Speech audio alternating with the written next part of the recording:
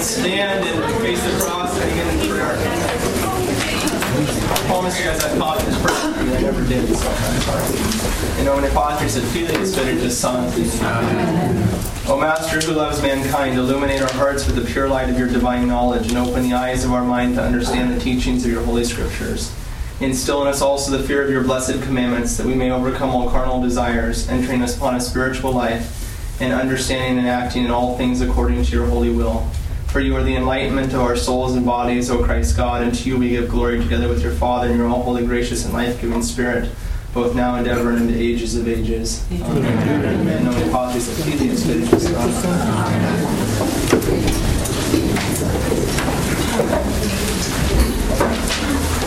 There's a couple of chairs, 2, 3 of them right back there.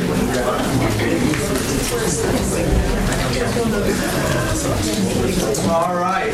We took it kind of easy last time, so we got to go a little faster this time. Yeah. I'm joking, but we do have to go fast. It's at the yes. Is there a www in there somewhere? Yes. I don't look. I am totally incompetent when it comes to computers, but for some reason, I think when you type this in, it's supposed to come up. Is there supposed to be a www in there? Not necessarily. Yeah. Not necessarily. I had a hard time getting it to come up, but I'm pretty sure that's the exact thing. If you type this in, you can download our seminars now, which means you're being recorded. And how about the ones that we already did? yes. They're recorded. Well, the first 2 are up. The third one last week's will be up hopefully tonight or tomorrow. And the ones that we had on Pope Benedict XVI and the Holy Mass, they're all there. Dr. Cutterback's is being recorded. So they'll probably show up, a week afterwards or whatever. The gentleman doing this is donated the system, he's donated his time. It's fantastic. And so we're very thankful to him for that. So if you want to write that down, feel free. A few announcements. Lent is coming. Lent is coming. Prepare now. Lent practicum for the office, for the Divine Office. Father Gripsover, right? He does his thing at the beginning of every liturgical season for us. It's there. The flyer's back there. If you want a reminder for yourself, you can stick our flyer up on your refrigerator, in your office, on your front door. Give it out to your neighbors. Dr. Cutterback was here on Wednesday. Last Wednesday. He'll be here for 2 more Wednesdays. Excellent. I highly recommend it. I probably over-recommend, but it's whatever. Anyways, he's excellent. Who was here? Was he good? Excellent. Yeah, he's excellent. I'm not going to bring garbage speakers here. Okay, so there you go. Really great speaker. I took many classes from him. Also, Islam. Islam's a tough topic, so I brought in the man, Dr. William Marshner. Again, he is the man. Yeah, he's like triple doctorate, and he's the smartest man in the world. How's that, Norma? He's a professor of theology at Christendom. He was founding faculty, and he's unbelievable in his knowledge, and he's a convert from Protestantism. And as you can see, he smokes a pipe. If you have his little picture there, he's quite a character. These guys are just too smart for their own good, and that's him. So he's a little bit strange, but in a good way. And then, of course, your trusty little flyer to hand out to all your friends and all that good stuff. Okay. Any questions? Will this talk be recorded? Dr. Marshner? I don't know yet. The talks in here recorded, I know what that one will be.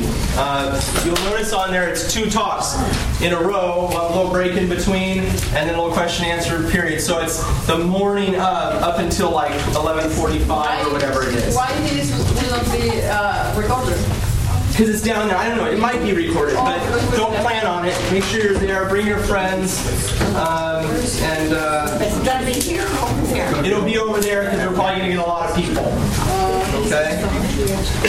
And you guys got to start bringing your friends to this. We don't have enough people at these things. It's a joke. But really, you know how big this parish is, and we really, in all reality, should have hundreds of people coming to a Bible study. Not because of me, but because of a Bible study. So bring your friends and let's make it a movement and save the world for Jesus. We finished last time with the great story of Sisera and Jael and the spike through his temple into the ground and all those good things. How many of you are here for the first time? Oh, okay, not too many. I'm sorry you're here for the first time. We're going to go really fast, so try to catch up. We also finished with the book of Ruth. We had kind of a double ending, my Sisera ending, which was fun, and the Ruth ending, which ended in a genealogy. And at the end of the book of Ruth, we got that great genealogy about the man Perez. And we got the story of Ruth and Boaz. Do you remember the story of Ruth and Boaz? Did you go back and read it? I hope. Okay, good. Good story. And who is Boaz's father? Go back there. Go to the book of Ruth real quick. Chapter 4. Ruth comes right after Judges.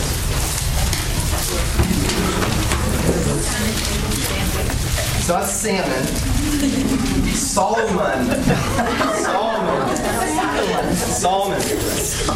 Solomon ends up marrying who?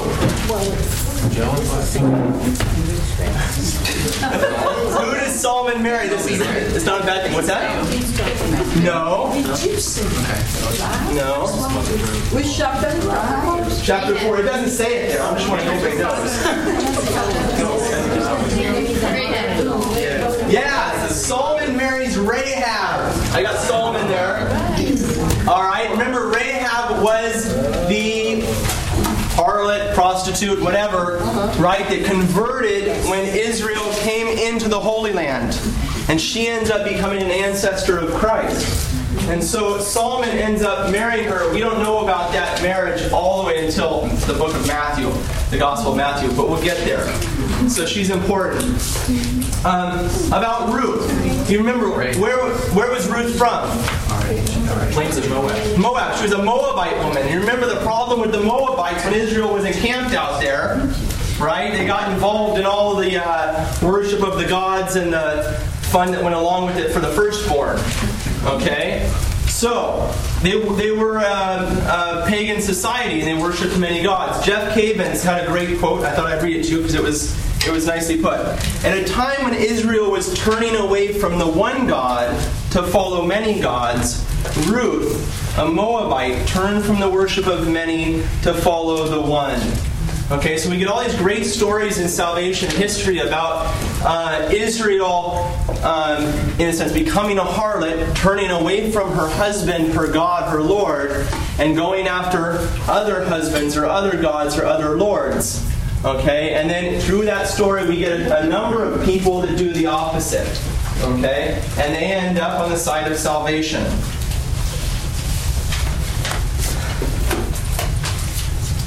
Boaz marries Ruth. Solomon marries Rahab. Boaz marries Ruth. Right? And Boaz's son is? Obed. And Obed's son is? Jesse. And Jesse's son is? David. Okay, great. So we followed this line all the way from Adam all the way to David now. The covenant storyline. Okay, the family of God. Turn to 1 Samuel chapter 1.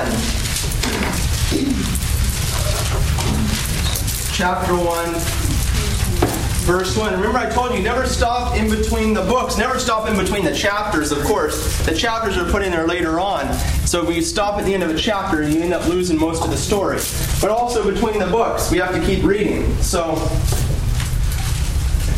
Sheila, why don't you go ahead and read that? You can just kind of scan those names for us. Don't worry about pronouncing this right. There was a certain man of Ramathaim Zophim of the hill country of Ephraim, whose name was Elkanah, the son of Jeroham, son of Elihu, son of Tohu, son of Zoph, and Ephraimite. Right. He had two wives. The name of the one was Hannah, and the name of the other Peninnah. And Peninnah had children, but Hannah had no children. Now this man used to go up year by year from his city to worship and to sacrifice to the Lord of hosts at Shiloh, where the two sons of Eli, Hophni and Phinehas, were priests of the Lord. On the day when Elkanah sacrificed, he would give portions to Peninnah his wife and to all her sons and daughters. And although he loved Hannah, he would give Hannah only one portion because the Lord had closed her womb. Okay, stop for a second because we shouldn't have started there. We should start a little bit earlier. But remember that story. Okay, this man goes up to sacrifice. He has two wives, and Hannah's womb is closed. She's barren. Okay, and usually barren women in the Old Testament at some point become fertile and have important babies. So always pay attention to the barren women. Okay. Turn back with me past Ruth to Judges again. I should have started just a little earlier. To chapter 16. You remember the book of Judges is a story of a number of judges, 12 or 13 depending on how you count them, of men that came along to save Israel from its wayward acts. Okay, you remember, there was a generation that grew up after Joshua who did not know the Lord. You remember that? Who did not know the Lord. And so God sends them judges to lead them. And what happens? The judge comes, the people repent, they follow the Lord, everything's okay, the judge dies, and then what happens? People fall away. Yeah, the people fall away. So the book of Judges is just that story, back and forth like that. And the last judge is who? Deborah. No. Samson. Right? And in chapter 16, verse 30, and Samson said, "Let me die with the Philistines." The Philistines had captured him, and they roped him to this pillar underneath this room, and they were having a big old party, and he's under there, and he ends up, he's a big old strong guy, rips the post down, and kills everyone, including himself. Then he bowed with all his might, and the house fell upon the lords and upon all the people that were in it. So the dead whom he slew at his death were more than those whom he had slain during his life, and so on. Okay, and he dies. So Samson dies. Chapter 17, verse 1. Okay, Sheila, go ahead. There was a man of the hill country of Ephraim. Okay, just real quick before you start, what's going to happen? The judge dies. All right, go ahead. Whose name was Micah, and he said to his mother, "The 1,100 pieces of silver which were taken from you, about which you uttered a curse, and also spoke it in my ears, behold, the silver is with me. I took it." And his mother said, "Blessed be my son by the Lord." And he restored the 1,100 pieces of silver to his mother, and his mother said, "I consecrate the silver to the Lord from my hand for my son, to make a graven image and a molten image. Now therefore I will restore it to you." So when he restored the money to his mother took 200 pieces of silver and gave it to the silversmith, who made it into a graven image and a molten image. And it was in the house of Micah. And the man Micah had a shrine, and he made an ephod and teraphim, and installed one of his sons, who became his priest. Bad idea. Okay, keep going. In those days, there was no king in Israel. Every man did what was right in his own eyes. Okay, so every man did what is right in his own eyes. We get a certain repetition that happens here in the next few chapters. Look at chapter 18, verse 1. Go ahead, Sheila. In those days, there was no king in Israel. And in those days, the tribe of the Danites was seeking for itself an inheritance to dwell in. Okay, so you can imagine, again, this repetition, there's no king in Israel, every man's doing what he thinks is right, and what are they doing? Well, they're building idols and whatnot. Look at chapter 19, verse 1. Go ahead, Sheila. In those days, when there was no king in Israel, a certain Levite was sojourning in the remote parts of the hill country of Ephraim, who took to himself a concubine from Bethlehem in Judah. Okay, bad idea. Take the compliment. And his concubine became angry with him, and she went away from him to her father's house at Bethlehem in Judah. Okay, you guys can read that story. It's that's a pretty wild story. We don't have time to get into it. Chapter 21, verse 25. Chapter what? Chapter 21, verse 25. In those days, there was no king in Israel. Every man did what was right in his own eyes. Okay. So you have this, again, this repetition. The last judge dies and kind of things just go crazy, fall apart. Nobody's following the Lord. And we get the story of Ruth, which fits in there. Okay. And then you're right there to 1 Samuel. Okay. We got the story of Hannah, who's barren. And what does Hannah do? She goes, she prays, she weeps in the temple, she prays before the Lord. And in chapter 1, verse 19 of 1 Samuel. They rose early in the morning and worshipped before the Lord. Then they went back to their house at Ramah, and Elkanah knew Hannah his wife, and the Lord remembered her. And in due time Hannah conceived and bore a son, and she called his name Samuel, for she said, I have asked him of the Lord. Okay, when she was in the temple praying, I'm going to take off my tie, you guys don't mind, it's really hot up here. When she's in the temple praying, she says, Lord, if you will give me a son, I will dedicate him to the temple. Okay, and so she has a son, and sure enough, she brings him back and dedicates him to the house of God.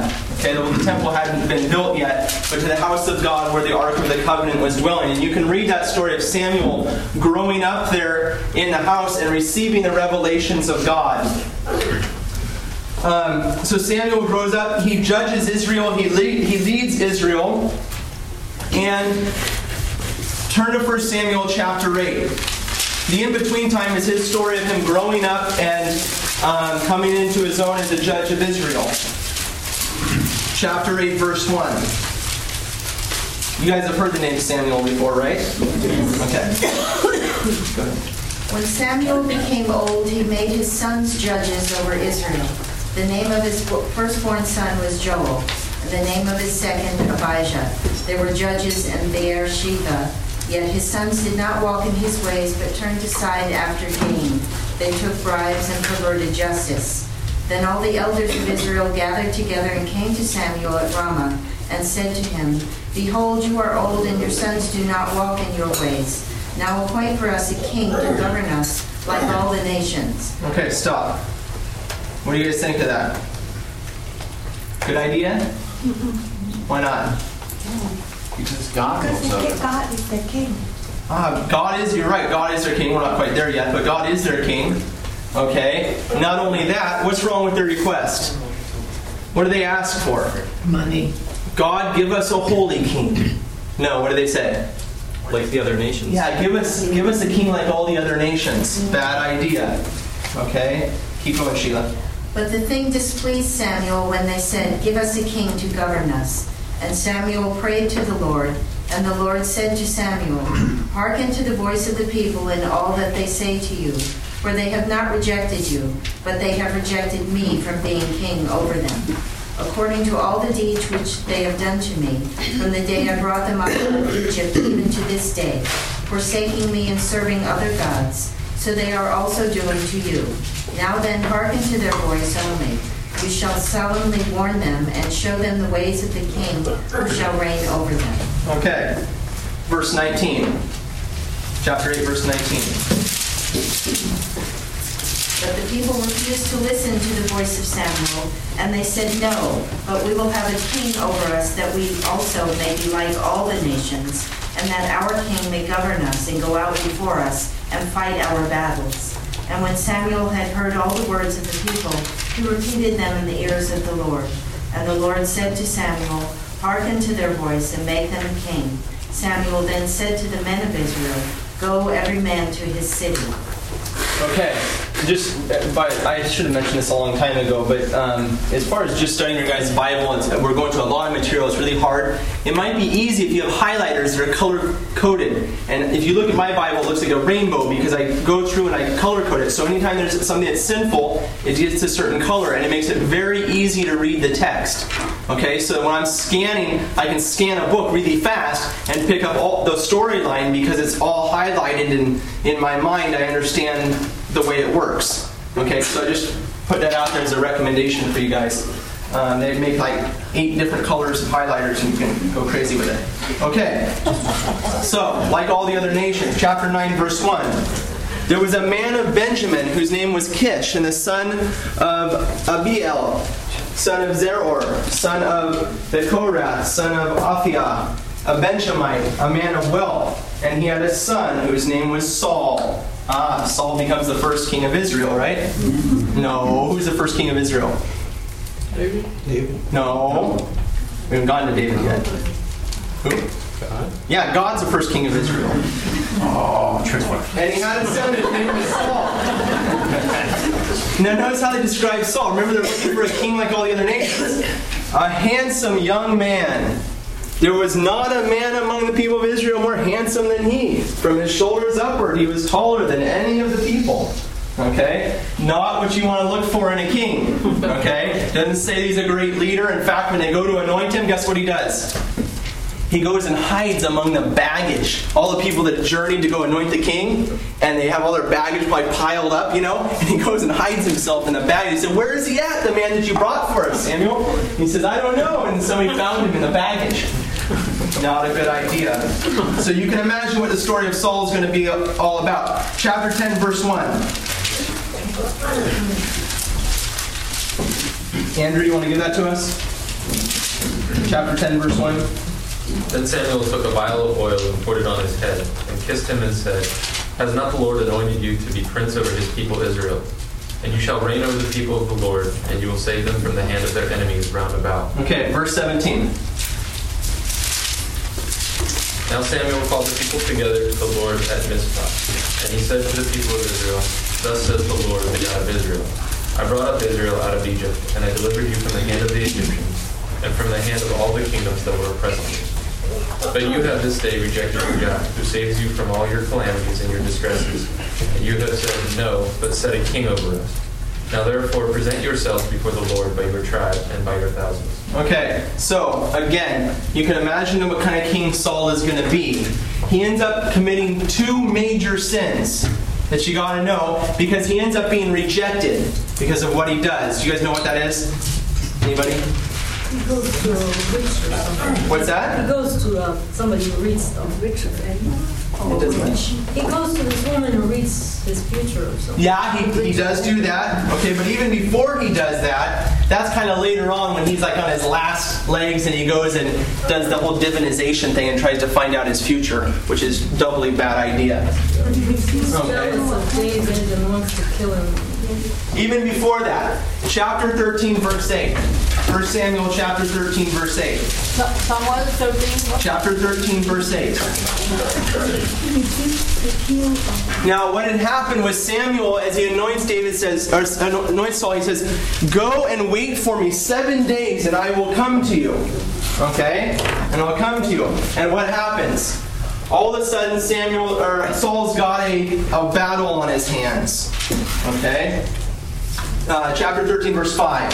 And the Philistines mustered to fight with Israel. Okay? So the Philistines gather against Israel, and Saul's waiting around going, When's Samuel going to show up? When's he going to show up? And so what does he do? Does he wait? Does he wait for the priest of God to come and sacrifice so that they have a successful battle? Nah. Verse 8, he waited 7 days, the time appointed by Samuel, but Samuel did not come to Gilgal, and the people were scattering from him. So this whole group of Philistines has come up against him for battle, and now everybody's leaving him because he's not going to war. And so what does he do? But Samuel did not come to Gilgal, and the people were scattering from him. So Saul said, "Bring the burnt offerings here to me, and the peace offerings." And he offered the burnt offerings. Bad idea. He's not a Levite. He's not a priest of God. He's doing things he should not be doing. And so Samuel finally shows up and says, "What have you done?" Okay? And he ends up... let's see if it's right there in front of me. Yeah, he shows up. Verse 10. As soon as he had finished offering the burnt offerings, behold, Samuel came. And Saul went out to meet him and salute him. And Samuel said, "What have you done?" And Saul said, "When I saw that the people were scattering from me and that you did not come within the days appointed, the Philistines had mustered at Michmash. I said, now the Philistines will come down upon me at Gilgal, and I have not entreated the favor of the Lord, so I forced myself and offered the burnt offerings." He forced himself to commit the sin. What would have been the proper thing to do? To wait for the priest to come. But fall down and die? Say, Yeah, on Sunday, when you're in the church and the priest doesn't show up, don't go stand up there and vest. Okay? It happens, Joe. I've seen it. Well. He couldn't have gone to war either, right? That would have been a sin also? Yeah, probably the best thing is to trust the Lord and say when it is the time, Lord's time, then He will give me His blessing and I will go out to battle. Okay? And chapter 15. Saul does a couple things in the intervening chapters. He ends up going to battle again, and he's instructed by Samuel to go and to kill all of the men, okay, and don't keep any of the things they found, okay? You burn everything, whatever, because why? The people he's fighting against, again, were idolaters. And again, they end up keeping things that they shouldn't keep. You remember, this whole story of salvation history is a bloody story. Okay, and it's bloody because it's a battle for the life of man. And what is God going to do when He sees His very children going astray and risking the detriment of their souls? Okay, it's better that our body is sacrificed than our soul. And so, time and time again, we get these battles where men are killed. Okay, in order that God can bring salvation to man, because at the stage they're at in history, their souls are dead and they need the sanctifying grace of God. Okay? So what does he do? Chapter 15, verse 7, Andrew. And Saul defeated the Amalekites from Hiblah as far as Shur, which is east of Egypt. And he took Agag, the king of the Amalekites, alive and utterly destroyed all the people with the edge of the sword. But Saul and the people spared Agag, and the best of the sheep and of the oxen and of the fatlings and of the lambs, and all that was good, and would not utterly destroy them. All that was despised and worthless they utterly destroyed. Okay, so why do you think they saved? Well, they saved the best of the sheep and things like that. Okay, for obvious reasons. Why would they save the king? Why wouldn't they kill the king, the evil king that was battling against them? Why do you think? Humiliate. Yeah, exactly. As a trophy in a sense, right? Turn back with me. You keep your hand there. Turn back with me to Judges chapter 1, verse 6 real quick.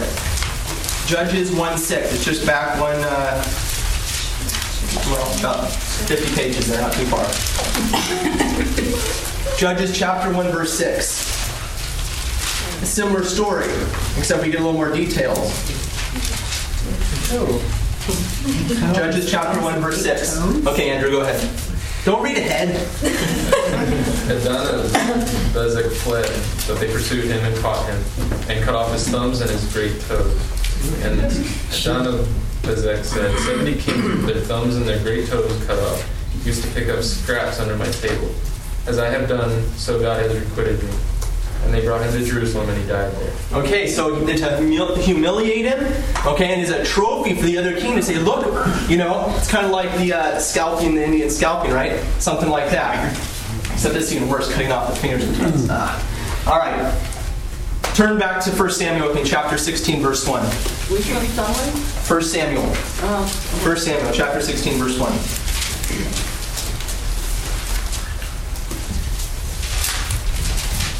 Okay, so through these two sins, these two major offenses against God, Saul ends up getting rejected as king, and who's the next one to come?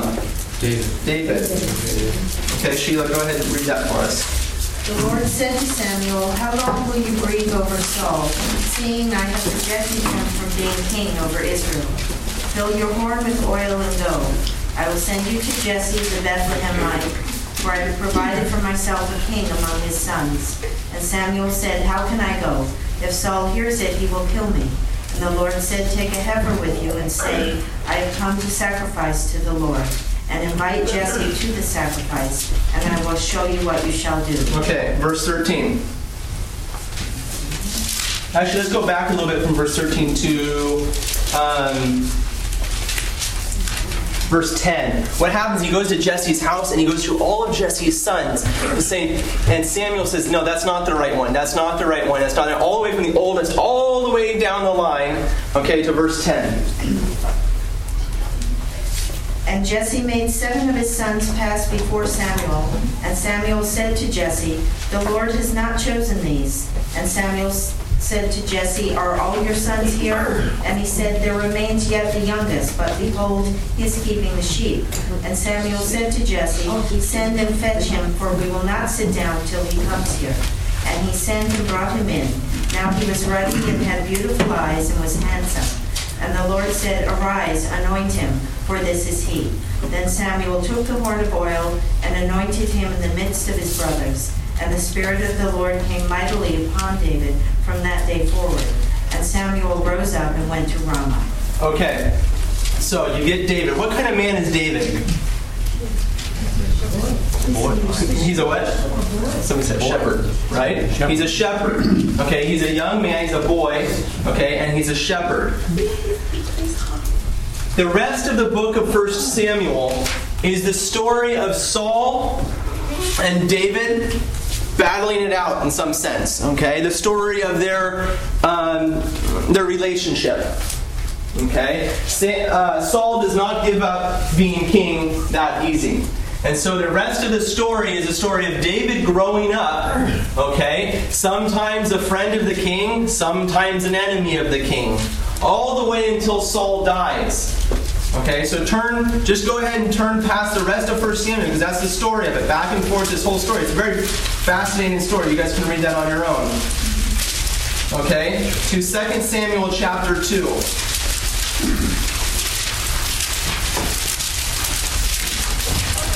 Do we have names people in here? What? Are you following along okay? Yeah. Okay. Your books are all different names. Yeah, they're all different. What did I say? 2 Samuel chapter 2, verse 1. Go ahead, Sheila. After this, David inquired of the Lord, "Shall I go up into any of the cities of Judah?" And the Lord said to him, "Go up." David said, "To which shall I go up?" And he said, "To Hebron." So David went up there, and his 2 wives also, Ahinoam of Jezreel and Abigail, the widow of Nabal of Carmel. And David brought up his men who were with him, everyone with him, and they dwelt in the towns of Hebron. And the men of Judah came, and there they anointed David king over the house of Judah. Okay, so he's anointed king. Turn to chapter 5 with me. Sorry, I'm having to go so fast here. So, Yes. it says that David is anointed the king of the house of Judah. Yes. That's not all the tribes. Right. Okay, so where are we at, if you don't mind, tribes-wise now? Okay, yeah. When they speak of he's anointed the house of Judah, first of all, what tribe is he from? Judah. So probably there was a multiple anointings. In fact, it really does take place. There's a number of times we had read it before when he's anointed, right? And he's anointed again, and he's anointed again. I'd like to write a paper on this, how there's multiple anointings in Israel, and so when Christ comes, he actually receives this kind of triple anointing through his life. But that's a whole other story. But he's anointed for the house of Judah. So he's king of the house of Judah. And the house of Judah, the tribe of Judah, is the tribe which rules over all of Israel. So it's another way of saying king of Israel. Okay, but it's also maybe a way of speaking back or forward about a time when the kingdom's going to split. We're going to talk about that later. And the kingdom that stays in the So south. we're not split yet. Not yet, no. Okay. Is that what you're going with? Yeah, that's what I'm doing. Okay. I think it's just another way of saying he's ruler of Israel. House of Judah rules Israel. So, Thank you. okay. Chapter 5, verse 1. Then all the tribes of Israel came to David at Hebron and said, "Behold, we are your bone and flesh." See, it's probably what happens. I didn't read close enough, but back there he probably was anointed king of the house of Judah. Okay, and later on he's acclaimed by all of Israel. Okay, in chapter 5. We are your bone and flesh. In times past, when Saul was king over us, it was you that led out and brought in Israel. And the Lord said to you, "You shall be shepherd of my people Israel, and you shall be prince over Israel." So all the elders of Israel came to the king at Hebron, and King David made a covenant with them at Hebron before the Lord. And they anointed David king of Israel. There you go. Okay, there's a third anointing that we've got from him. Okay, so now he becomes king of Israel. That's a good point to point out. All right. I asked who David is. He's a shepherd. Okay, he grows up as a shepherd. When we're reading the scriptures, I've said this before to you guys, you got to try to get into the mind of the author. okay, who's writing, and you get a better sense of what's going on. For the next 2 sessions together, we're going to be talking a lot about that, because most of the time in the rest of the scriptures, most of the time people haven't gotten to this point, but if they do get to this point, and we start to get into the prophets, we get lost. And most people read the prophets completely out of context, and that's a problem. Okay? And it's the same here with King David. What did King David traditionally write? Psalms. The Psalms. How many people read the Psalms on a fairly regular basis? Okay, all right, maybe we wish there was more, but anyways, there's a decent number. How many of you that do read the Psalms have studied the life of David intimately? Like, read every detail you can find about him? None. One. All right, good Protestant convert. Don't you dare say that. That's true. I was at Edmund's baptism, so. All right, so when we're reading the book of Psalms, again, we have to place it within the life of King David. I want to read you a great quote I found from Ronald Knox. This is what he says. The Psalms of David are, as it were, the church's nursery rhymes. It is on that music that she falls back for consolation. The Psalms of David, we call them. Learned people would have us believe that this is a false title. The collection is only an anthology by various authors.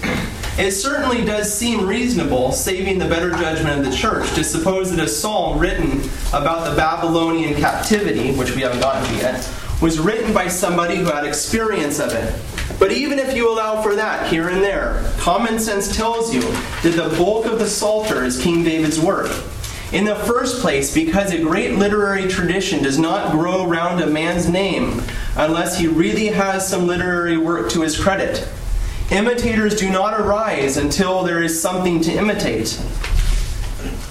Typo. You can trace David all through the Psalms. As Goethe's work is full of Goethe, David's work is full of David. You are haunted everywhere by the echoes of his breathless career. By association, the Psalter has become a great organ of human sentiment, upon whose steps the Holy Spirit varies the moods of divine melody. Imagine for a moment a devout Jew reading the Psalter, reading the same phrases that you read. Think what those phrases mean to him and what they mean to you. Thus, each of us, as he goes through the Psalter, can trace in it a kind of secret code, a cipher by which God and the soul speak to one another. That's beautiful, huh? All right. Turn to Psalm 23. The Psalms, now hold on. Actually, we're going to do a little practice here. It's really basic. Keep your hand where you're at in 2 Samuel, and then turn to Psalm. Keep it there, okay? Turn to the Psalms. 23. Psalm 23. Which is going to be 24, right? Or 22, I'm sorry. It's Psalm 23, but in the Douay Rheims it's 22. So 22 or 23? Psalm 23. Okay. The Lord is my shepherd, I shall not want. In verdant pastures he gives me repose. Beside restful waters he leads me. He refreshes my soul. He guides me in right paths for his name's sake. Even though I walk in the dark valley, I fear no evil, for you are at my side. With your rod and your staff that give me courage. Okay, and so on. Again, it's David writing. Okay, and you can see he grows up out in those pastures, leading his sheep.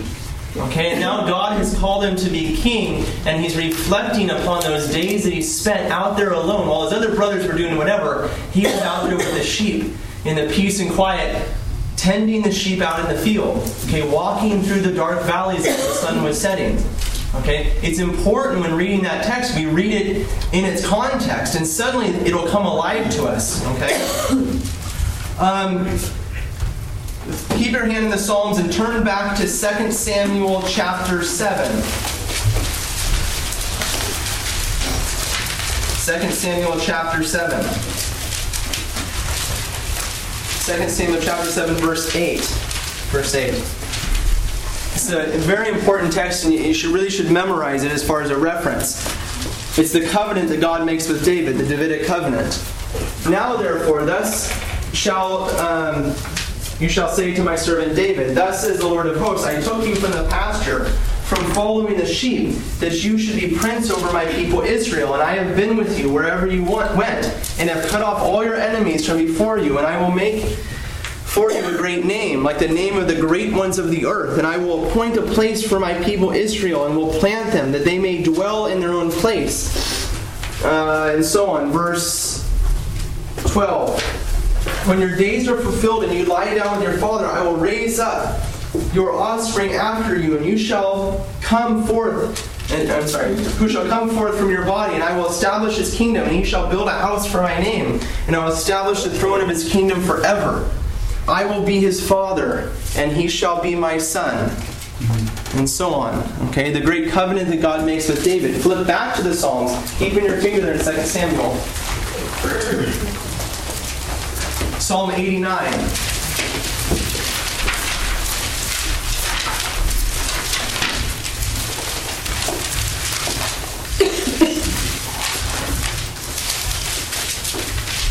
Psalm 89, verse 1.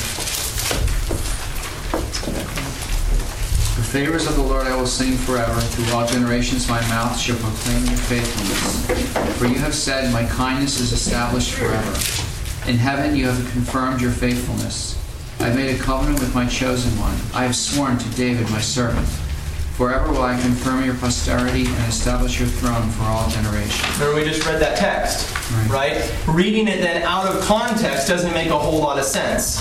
Okay? So again, when you're reading the Psalms, which hopefully you will do more and more, okay? When you're reading the Psalms, go back and read the story of King David and get that memorized in your head. Who was this man? Then you can go read those Psalms, and suddenly what was very difficult hopefully will come alive. Okay?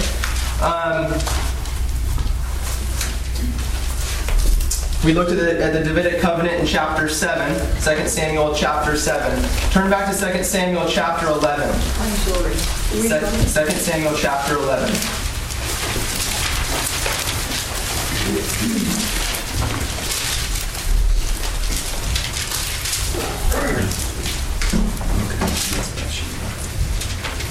Chapter 11, verse 1. Go ahead, Andrew.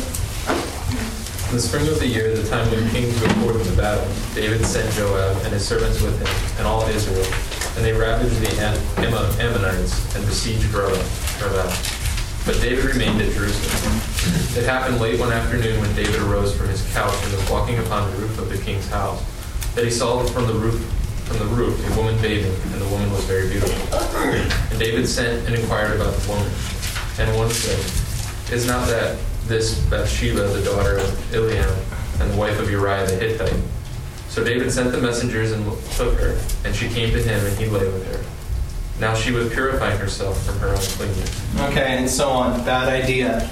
Okay, so David, the great king, ends up falling again. Again, the story of salvation history. This back and forth, this battle between good and evil. Okay?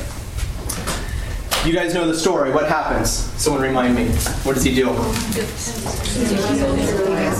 Yeah, he sends for Bathsheba's husband, right? And what does he say? He says, go and take Uriah, her husband, and put him at the very front line of the battle going on with Israel. Okay? And he puts him as a front soldier and the guy's killed. Okay? Again, a bad idea.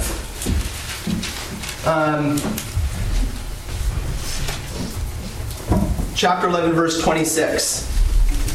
Go ahead, Sheila. When the wife of Uriah heard that Uriah, her husband, was dead, she made lamentation for her husband. And when the mourning was over, David sent and brought her to his house, and she became his wife and bore him a son. But the thing that David had done displeased the Lord. Okay, and so on. The rest of the book of 1 Kings then is the story of King David ruling. He becomes extremely wealthy. Okay, he extends the frontier of Israel. Okay, all the way down, we talked about last time, to the Euphrates River. And he actually ends up establishing the kingdom of Israel like God had desired them to do back in the day of Joshua. Okay? So again, we're following that line all the way through. Now the kings have come back to the surface, if you will, and that line there in the book of Ruth, the genealogy in the book of Ruth, from Perez, okay, all the way then to Jesse. You guys remind me, why was it that we kind of lost that line for a while? Why the line of kings wasn't mentioned after Judah? It just kind of, nothing happens for a while. Why? What's that? Did he sleep with his granddaughter? Well, no, but yes, and then he ends up having his daughter-in-law, and then he ends up having Perez, right? And what happens right after that with the 12 sons of Israel? They went to Egypt. Yeah, they go into Egypt, right? And if you're the one to receive the blessing, which Judah receives, to be the head of the family, what aren't you going to do when you're in slavery to another king? You're not going to stand up on the table and say, I'm the ruler, right? So you get this suppression of the text. We don't find out about the kings of Israel again until they're back in the land and they're established, everything's safe, and finally the Davidic, or the line of Judah shows up again. Okay? Fine. 1 Kings, chapter 1. So you scan through 2 Samuel is a story of Judah. Or, I'm sorry, it's a story of King David. 1 Kings chapter 1, verse 1.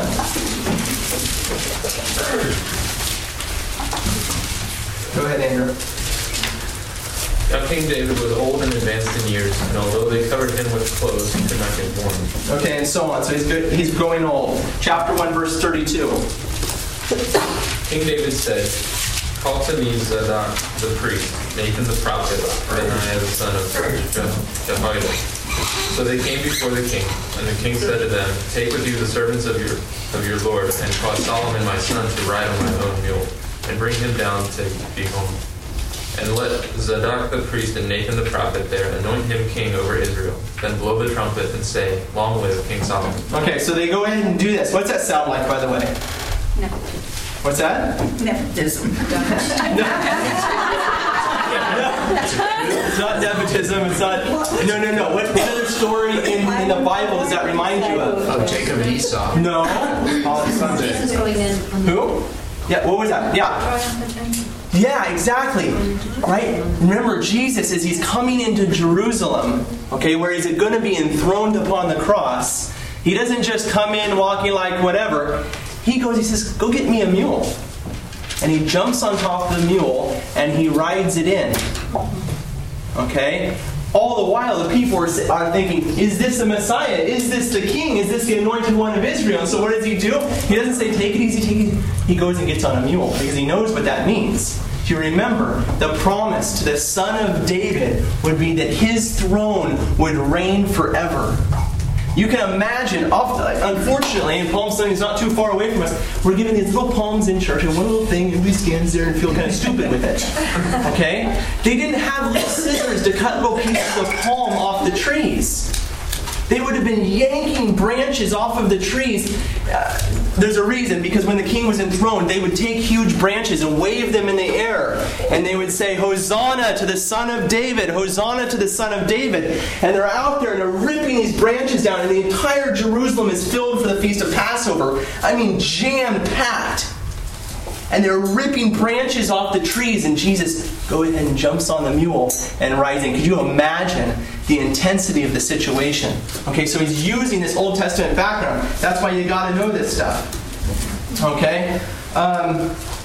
Where are we? 1 Kings chapter 2, verse 10. 1 Kings chapter 2, verse 10. Go ahead, Andrew. Then David slept with his fathers and was buried in the city of David. And the time that David reigned over Israel was 40 years. He reigned 7 years in Hebron and 33 years in Jerusalem.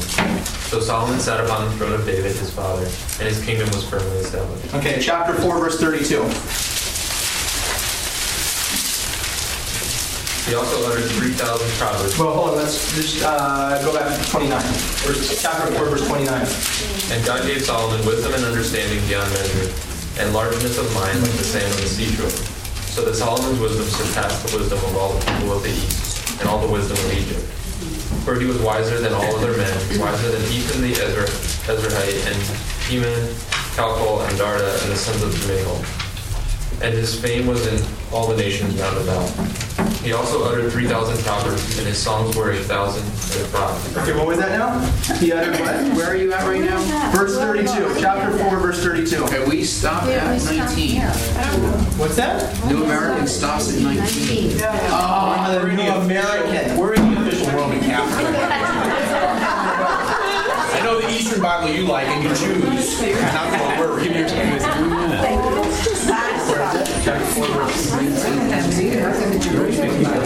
Hold on, slow down. Everybody's going to be okay. We're going to add things to the Bible, I promise. I just only 4:29. Hold on, slow down. Slow down. Just hold on. This must have been when we kicked you all out. What's it about? All right, hold on. I have to look at it later. I don't have a New American. I have an RSV. Okay. I know. Hold on. Slow down. Yes. Supposed to be doing chapter 5, verse 9. I think it just switches. Good. Chapter 5, verse 9. Now, hold on. It's a great learning experience for us. The stupid chapter and verse breaks in your Bible, that's not divinely inspired. Okay? There's parts where they're so stupid, it's ridiculous they put it in there, that spot, and so it throws you off, and everybody's confused. When you're reading a story and the story continues and there's a chapter break, take and scratch out the chapter, okay? Because it's just confusing. That happens in the Gospel of John all over the place, and it's terrible. Okay, also Genesis 1 through 3 that happens. You shouldn't stop there. You gotta keep reading. So anyways, okay, we're at, again, chapter 5, verse 9, and chapter 432. Am I right? He uttered a bunch of proverbs. Am I right? Yeah. Okay, don't worry. Here's my only point. Right in that text somewhere in your Bible, it says, Solomon uttered many proverbs, thousands of proverbs. What book is Solomon known for writing? Proverbs. The book of Proverbs. Just like his father wrote Psalms, he traditionally was held to write Proverbs. So again, what are you going to do before you read Proverbs?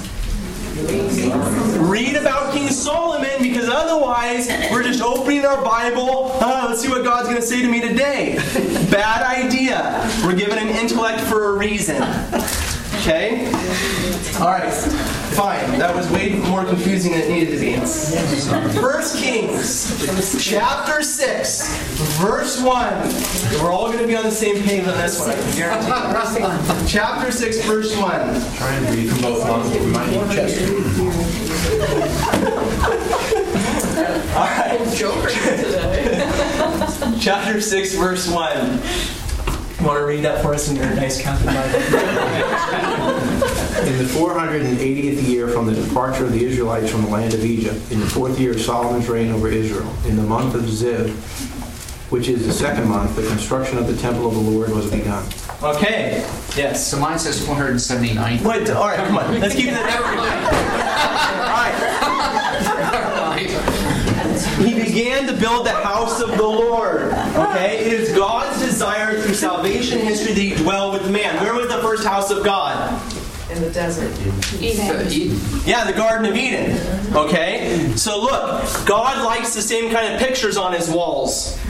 Okay? Just like you and I. You're going to build a new house, you're going to hang the same pictures on the walls, right? Right. Paradise, the house of God, always looks the same. When you're reading the text about the temple, what usually throws you off when you stop reading about it? The measurements. Yeah, 45,000 cubits this way. Not 1,000, but you know what I mean? And this and that and everything and all the detail. And people stop reading. Unfortunately, that's the most important part. I don't have time to get into it today. But when you're reading through the story of the temple, you think, it's God's dwelling place. What does God's dwelling place look like? Where are you going to go back and read? Genesis chapter 1 through 3, the first house of God on earth. And then you're going to go and read about this new house of God being built. And guess what it's going to look like? The same. Carved into the inner sanctuary of the temple, into the walls, palm trees, lilies, gourds, figs, hanging off the posts in the temple, 200 golden pomegranates hanging off a wooden post, what does that look like to you? Tree. Yeah, a fruit tree. Okay? And when man goes and enters back into that temple, what do you think God's going to tell him to do? The same thing he told him in the beginning. When the high priest is told to go into the Holy of Holies, he said, what is he to do? He said to do two things. To avad and shamar in Hebrew. To till it and to keep it. Okay? Because God is reestablishing paradise. The place where he will communicate himself to man. Okay? That's not even my notes, so I gotta keep to my notes because we're gonna run out of time. Chapter 6, verse 11. Did we read that? No. Okay, well there it is. We're not gonna read it. There's your story about your gourds and lilies. Okay? And fig trees and whatnot. So you can read that if you want. Chapter 6, what? Chapter 6, verse 11, and so forth. Open flowers, gourds. Oh, it's beautiful. All covered in gold. In the middle of the Holy of Holies was the Ark of the Covenant. Yeah. What about the two trees, the tree of life and death? That's a good question. You're going to have to wait on that for Lent, because when we go back and we redo this thing on a typological level, okay, we're going to look at that point, especially. Okay, but I was going to say one thing about it. Oh, I'll tell you one thing about it. What guarded the way to the tree of life? Sword. The angel. The angel with a flaming sword guarding the way to the tree of life. So what do you think God puts at the gate to the Holy of Holies? 2 huge 45-foot golden angels with their wings outstretched. Okay, if anybody ever tells you God didn't ever command somebody to make a graven image, 45-foot golden angels, okay, an image of the things in heaven above. Okay, we misread the 10 Commandments when we're reading it, and unfortunately read it out of context, and so we don't say that, look, God just broke his own commandment if we're going to read it that way. God doesn't break his commandments. Talk about that another time. Chapter 6, verse 38. Chapter 6, verse 38. And in the 11th year, in the month of Bul, which is the 8th month, the house was finished in all its parts. This is the house of the Lord, the temple. According to all its specifications, he was 7 years in building it. Why do you think? 7 days. Yeah, it's a parallel to the 7 days of creation. In fact, it's on the 7th month that they dedicate it. Okay? And it goes even further than that. We'll get into that again during Lent. Chapter 8, verse 1. Chapter 8, verse 1 talks about the Ark of the Covenant being brought to Jerusalem. Okay? With great dancing, they bring it in and everything. It's wonderful. Okay? Brought into the temple. Are the 7 years supposed to correspond to creation? Yes, that's what we're saying. That number 7 in Hebrew speaks of the covenant, okay, between God and man. Yes? Sorry, to go back to Exodus, where they have all those instructions of building the so-by-so cubic layer within the layer. Where did that one go? That's a tent. Okay, they build a portable house of God in the desert, and they bring it to a tent, and they go and they set it up in the Holy Land, and that's where the ark dwells until they build the temple. So it's just been sitting there all this time. Probably. Okay, it says it's dwelling in the house of these different guys and stuff. It doesn't really say where it goes. So I would guess that it's kept near the ark, all that stuff, but we don't really know. Okay? Chapter 11, verse 1. Okay, we got to get through this stuff. So. You sure? Yes. Now King Solomon loved many foreign women. The daughter of Pharaoh, and Moabite, Ammonite, Edomite, Sidon, and Hittite women, from the nations concerning which the Lord had said to the people of Israel, you shall not enter into marriage with them, neither shall they with you, for surely they will turn away your heart after their gods. And Solomon clung to these in love. He had 700 wives, princesses, and 300 concubines, and his wives turned away his heart. For when Solomon was old and his wives turned away his heart after other gods, okay, and he goes and ends up building shrines and idols to these other gods, to Molech. You know what they did to Molech? Sacrifice children. Okay, so things are not all good with Solomon either. Again, that battle between good and evil. Okay, we got to talk about one last thing, and it'll probably take 5 minutes. Can you guys give me 5 minutes? Sure. And then we'll conclude. Okay. 1 Kings chapter 11, verse 26. King? 1 Kings chapter 11, verse 26. We're right there.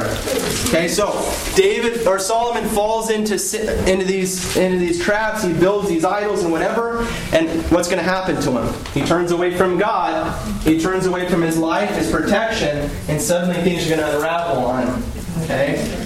Jeroboam, the son of Nebat, an Ephraimite of Zeradah, a servant of Solomon, whose mother's name was Zeruiah, a widow, also lifted up his hand against the king. And this was the reason why he lifted up his hand against the king. Solomon built the Milo and closed up the breach of the city of David his father. The man Jeroboam was very able, and when Solomon saw that the young man was industrious, he gave him charge over all the forced labor of the house of Joseph. And at that time, when Jeroboam went out of Jerusalem, the prophet Ahijah, the Shilonite, found him on the road. Now Ahijah had clad himself with a new garment, and the two of them were alone in the open country. Then Ahijah laid hold of the new garment that was on him and tore it into 12 pieces, and said to Jeroboam, "Take for yourself 10 pieces, for thus says the Lord, the God of Israel, behold, I am about to tear the kingdom from the hand of Solomon, and will give you 10 tribes. But he shall have 1 tribe, for the sake of my servant David, and for the sake of Jerusalem, the city which I have chosen, because he has forsaken me and worshipped Ashtoreth, the goddess of the Sidonites, Chemosh, the god of Moab, and Milcom, the god of the Ammonites, and has not walked in my ways, doing what is right in my sight, and keeping my statutes and my ordinances, as David his father did." Okay, verse 40. Verse 40. Solomon sought therefore to kill Jeroboam, but Jeroboam arose and fled into Egypt. So he goes to Egypt, this guy who's to be given these 10 tribes. Okay? Okay, I've got 2 minutes. Chapter 12, verse 1. It's a very important text. This point right here is going to determine your reading of the New Testament properly. Okay? Now, who did we just talk about? What was that guy's name? Okay, I'm just going to put J-E-R up here because I can't spell Jeroboam. Jeroboam. Now, we've got a guy that sounds very close. You got to keep him straight. Chapter 12, verse 1. Rehoboam went to Shechem. Now, Rehoboam is Solomon's son. Okay? Solomon ends up dying. Rehoboam takes his place. Okay? Chapter 12, verse 6. Then King Rehoboam took counsel that he had just got made king. Okay? Solomon dies, he's made king.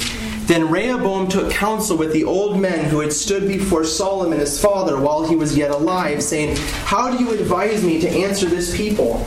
And they say to him, "If you will be a servant to this people today, and serve them, and speak good words to them, then when you answer them, then they will be your servants forever." But he forsook the counsel. Okay, stop for a second because we skipped a couple verses that are important. They come to him and they say, "Your father Solomon taxed us to death.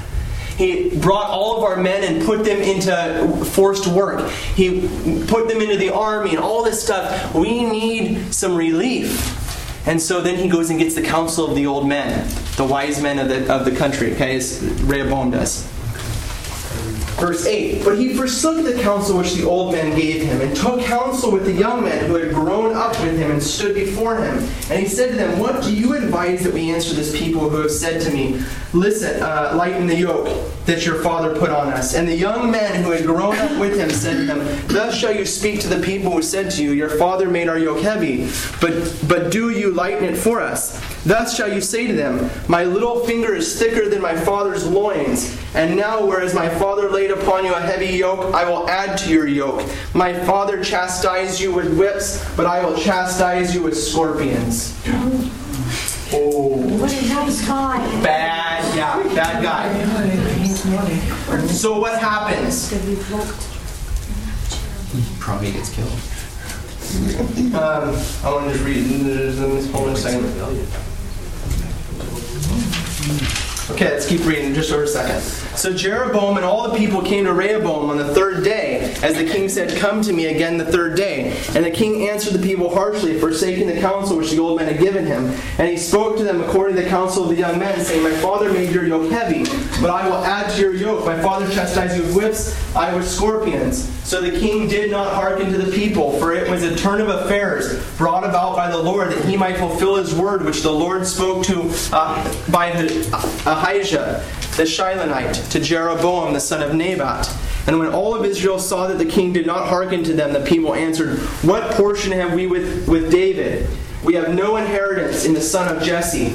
To your tents, O Israel! Look now to your own house, David." Okay?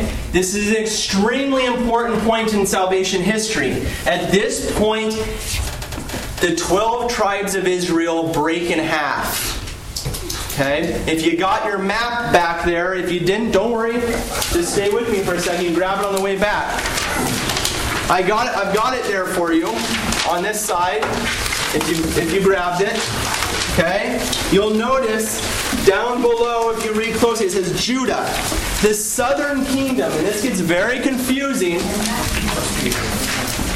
The southern kingdom, which stays with the Davidic king, they stay with Rehoboam, and they stay with Jerusalem. They do not break. They end up being called Judah, the southern kingdom. Okay? But the northern 10 tribes, okay? By this time, Benjamin has gotten taken up into Judah because there was a whole war that happened. Okay? The northern 10 tribes go with Jeroboam, and they create the kingdom of Israel. Okay, it gets confusing because, wait, is Israel the good one or not? Okay, I thought Israel was the good one. Not anymore. Okay, they have just broken from the Davidic king. Okay, even though the guy was bad, you still don't break. You get an evil pope. We've had plenty of bad popes, guys. You don't break with him because he's a bad guy. Okay, and so Rehoboam will rule in the south, and Jeroboam will rule in Israel. And the center of the kingdom of Israel in the north, the throne city that he sets up, will be called what? Samaria. He sets up his throne city in Samaria, in the city of Samaria. Eventually, the entire northern kingdom will be called Samaria. And the people that dwell there will be called the Samaritans. Okay? You understand why that's important for reading the New Testament. We're going to find out who the Samaritans really are because they end up doing all sorts of crazy things. Okay? And the city in the south stays in Jerusalem. Okay? So it gets confusing because Rehoboam stays with Jerusalem, but Jeroboam kind of sounds like Jerusalem breaks. Okay? Yes? But it says in verse 30 that the rival shrines were set up in Bethel and Dan. They were. Is there a difference? Yeah. Let's read this last verse and then we'll call it good. Chapter 13, is that where you're at or no? Chapter 12. Chapter 12, verse 28. This is important. So the king, now this is Jeroboam. This is the guy that went down to Egypt, remember? He fled into Egypt because Solomon was going to kill him. So the king took counsel and made 2 calves of gold. Why do you think he made 2 calves of gold? Where did he just vacation for a while? In Egypt. You remember, the Egyptians worshipped the calf, right? And it was the cult of the firstborn. It was a fertility cult. So he goes down to Egypt. He brings back some of the things with him. He sets up 2 golden calves. And he said to the people, "You have gone up to Jerusalem long enough. Behold, your gods, O Israel, who brought you up out of the land of Egypt." Oh my gosh, terrible.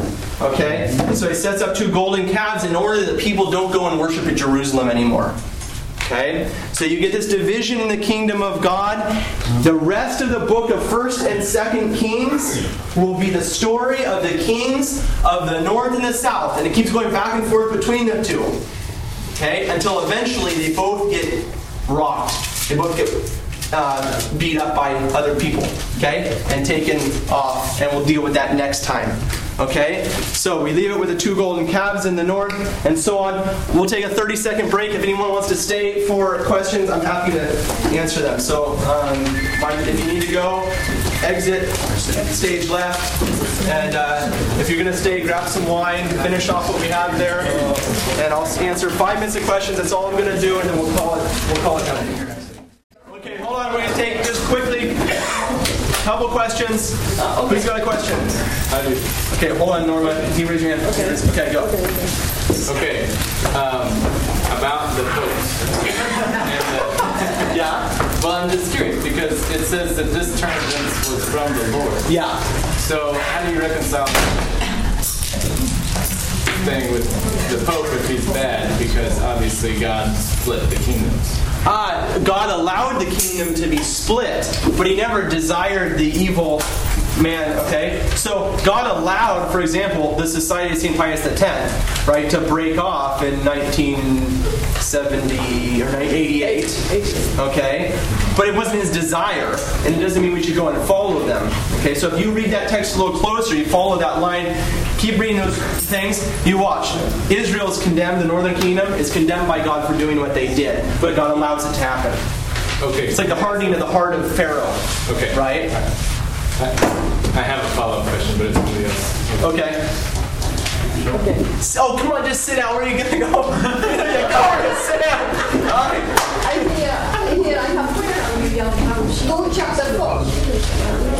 All right, we'll look at that in a minute. I'll look at your Bible in a minute. Okay, any other questions? Yes? Well, I guess it's along the same lines. It was back in 1 Samuel 16, where it says Solomon was tormented by an evil spirit sent by the Lord. Yes, okay. Again, right, and oftentimes in the scriptures it appears as though God does something, okay? And I think the better way to read that is to say that God allows something to take place. Oh God, why did you allow so-and-so to get in that car accident? Well, it's not that God desired the person to die, right? But he allows something to take place based upon our own actions, okay? We're not robots, okay? And so, I don't know if that's a decent answer or not. Okay? Yes? I can go back to Exodus for a minute. Yeah? In 2:25. Go ahead. I know. The Lord looked upon the children of Israel, and he knew them. And he knew them? Yes. Yes. So what is that? Is that like, how does that fit in with what we talked about knowing in the Bible? Okay. Somebody else answer that question for me. All right. Yeah, and so I think your text actually in other rendition says remembered, probably in that text. But it's the same idea, is again, that idea of knowledge, and knowledge is the union of the knower and the known as one thing. So when it says God remembered Israel, it doesn't mean that God forgot Israel. It's that he's about to bring about this restoration of the covenant. Okay, so God knows his people, or whatever. Again, the union is about to take place in a more intimate way again. And so they're about to be brought to Sinai, where Moses, and initially they were all supposed to go and see God, but they wouldn't go up at first. And so Moses goes up by himself, and bam-o, he lights up like a light bulb, right? So, like God does. God lights up like light bulbs. Okay, what else? That's it? Well, in the... let's show last question with... yes. Okay, in chapter 11. Mm-hmm. Okay, where God takes and gives the 10 tribes to Joab. Mm-hmm. Okay? And in the bottom, if you read down here, okay, 35... But I will take the kingdom from his son and give it to you. Okay, so why is that the 10 tribes, why are they the bad tribes? Because they never should have broken loyalty with his throne, even though the king was doing what he shouldn't have been doing. And he's going to go and overtax them and overburden them, but that doesn't give it. It's just like, I don't know what I was going to say, like a son with his father. Like, it's still his father, and you're still united as best you can. Now, if he starts telling you doing immoral things, you don't do them. Okay? But that's not what's going on. They got a bad king, he's an oppressor, and they say, well, forget you, we're going to go off on our own. And you see the result of it. They end up... Well, we'll see the result of it. They end up... Well, if Joab had followed the Lord according to this, he would have been the good tribes. Okay, read it to me again. Okay. Oh, he says, if you'll follow me. I will take you, you shall reign over all that you desire and to become king of Israel. Yeah. If then you heed all that I command you, follow my ways, and please me by keeping my statutes and my commandments. Then like my servant David. Then what? But he did. Right, exactly. So again, I would say Saul. Right. I would say it's a story again like Rahab, okay, where a person can, even though, let's say, they're not in the covenant line, okay, then they still can be blessed by God by following His statutes, okay. And I would guess, I don't know God's will, but I would guess that what He would have done was then brought the tribes back together again, okay, at the right time, in the right way, at the right place, okay. I mean, is it possible for God to bless Protestants or to bless Jews or to bless... Yeah, of course He does. All the time when they follow Him and do the right thing. And as Catholics, our hope and our belief is that He will lead them through His blessings, His bestowal of grace to their ultimate destiny, and that is full union in the body of Christ. Does that make sense? Okay, all right, that's good. Finish up what's back there, and I'll answer whatever if you guys have any other questions, okay? See you next week. Bring